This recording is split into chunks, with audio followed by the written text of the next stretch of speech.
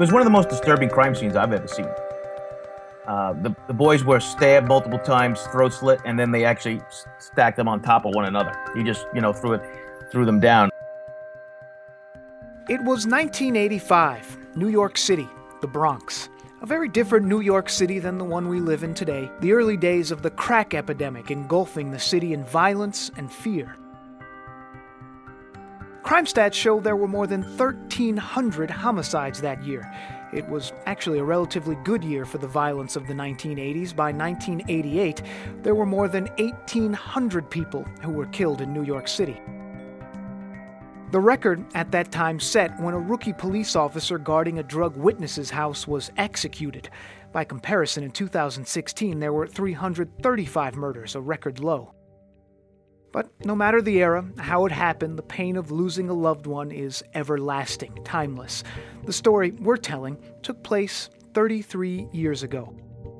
The killing of two boys, just 8 and 6 years old, inside the apartment building where they lived in the Bronx.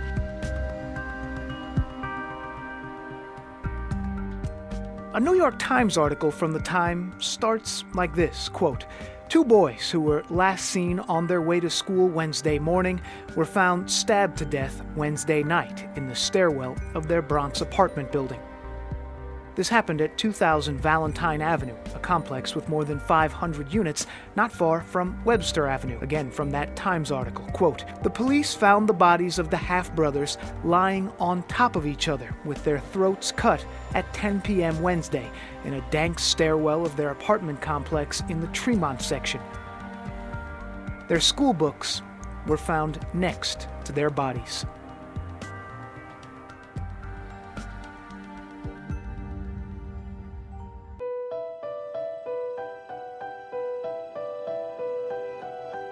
You are listening to The Tape Room, a podcast on the Fox 5 network of podcasts. Here, we take a look back into our video library, examining some of the New York area's infamous and unsolved crimes. For this episode, it's a crime that's haunted Joe Giacalone for decades. Back in 1985, he was a detective with the NYPD in the Bronx. Stephen Mason and Charles Taylor, 6 and 8-year-olds. They were brutally stabbed, multiple times, throat slit, and they were left at the bottom of a cellar by the compactor room in 2000 Valentine Avenue in the Bronx.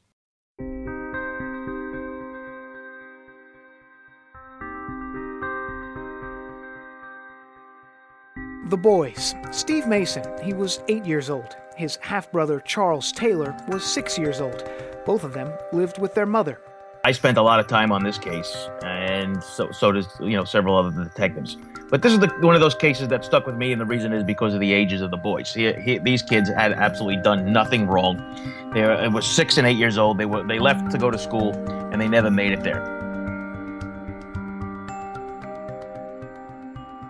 That school, Public School 163, is still there. It's on 180th Street and Webster Avenue.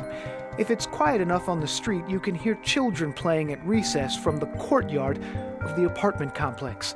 Still, this was a dangerous time in the city. You remember, you talk about the 80s, you talk about right before the crack epidemic and everything else that was happening.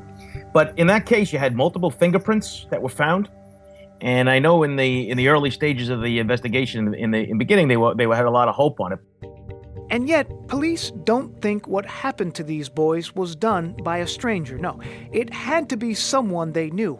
When detectives found their bodies, Stephen Mason had been stabbed 5 times and suffered cuts on his hand. Charles Taylor, the younger of the two, was stabbed once. The reason police don't think this was random, the location of where these 2 young children were found. It was the bottom of a stairwell near the compact room. So, not someplace kids would play or go unless they were following someone. Giacalone says that was the working theory at the time. It was the room that they led to the compact room. So you had a lot of people that had access to this. So even if you were able to identify somebody based on the fingerprints, the chances of them being the killer could have been slim or none because of how many people had access to it. The boys were fully clothed, no indication they'd been molested. The first one was stabbed, I think, once. He was the first one to go down there. But the second one saw what happened when they would get, as soon as they turned the corner and probably try to flee or run away. We believe firmly that the kids knew this gentleman, because no way let's put it this way, if you or I was 6 and 8, we would have never gone down that dark hole, that compact room, unless we were with somebody we knew. It was that kind of, spooky kind of place, not well lit. I mean, you're going down to a basement with a lot of noise and compact, it's a compact room. So these boys knew their killer for sure, and you know what? That's attributed to most cases, but this one specifically, because you wouldn't have been able to do this with a stranger right on the street, because there would have been a lot of yelling and screaming, because you had to be outside the building in order to get to this compact room. So it wasn't like you can get to this from within inside the building. You had to come out and go down. One of those, hey, come on, come with me, I just want to do something first, one of those deals. That's how we believe it went down.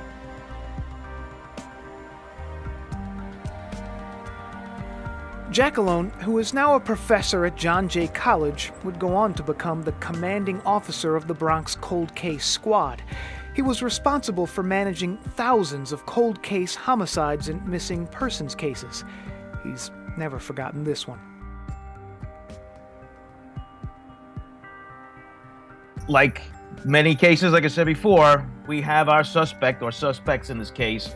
It's just that over time, this case, you're dealing with something now that is so old, things get misplaced. You have evidence that might be misplaced. And it's frustrating because the pool of available suspects that could have done this case is so small. They were 6 and 8 years old, just boys from the Bronx on their way to school with their whole lives ahead of them. Their deaths, all but forgotten in the wave of violence crippling the city decades ago. Their story, no less important.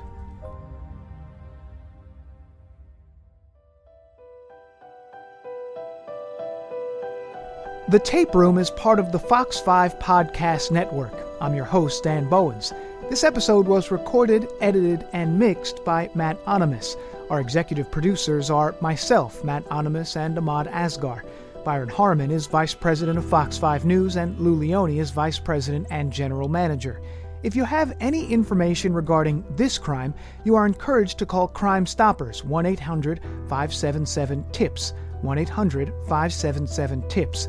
Stay tuned for the next episode of The Tape Room.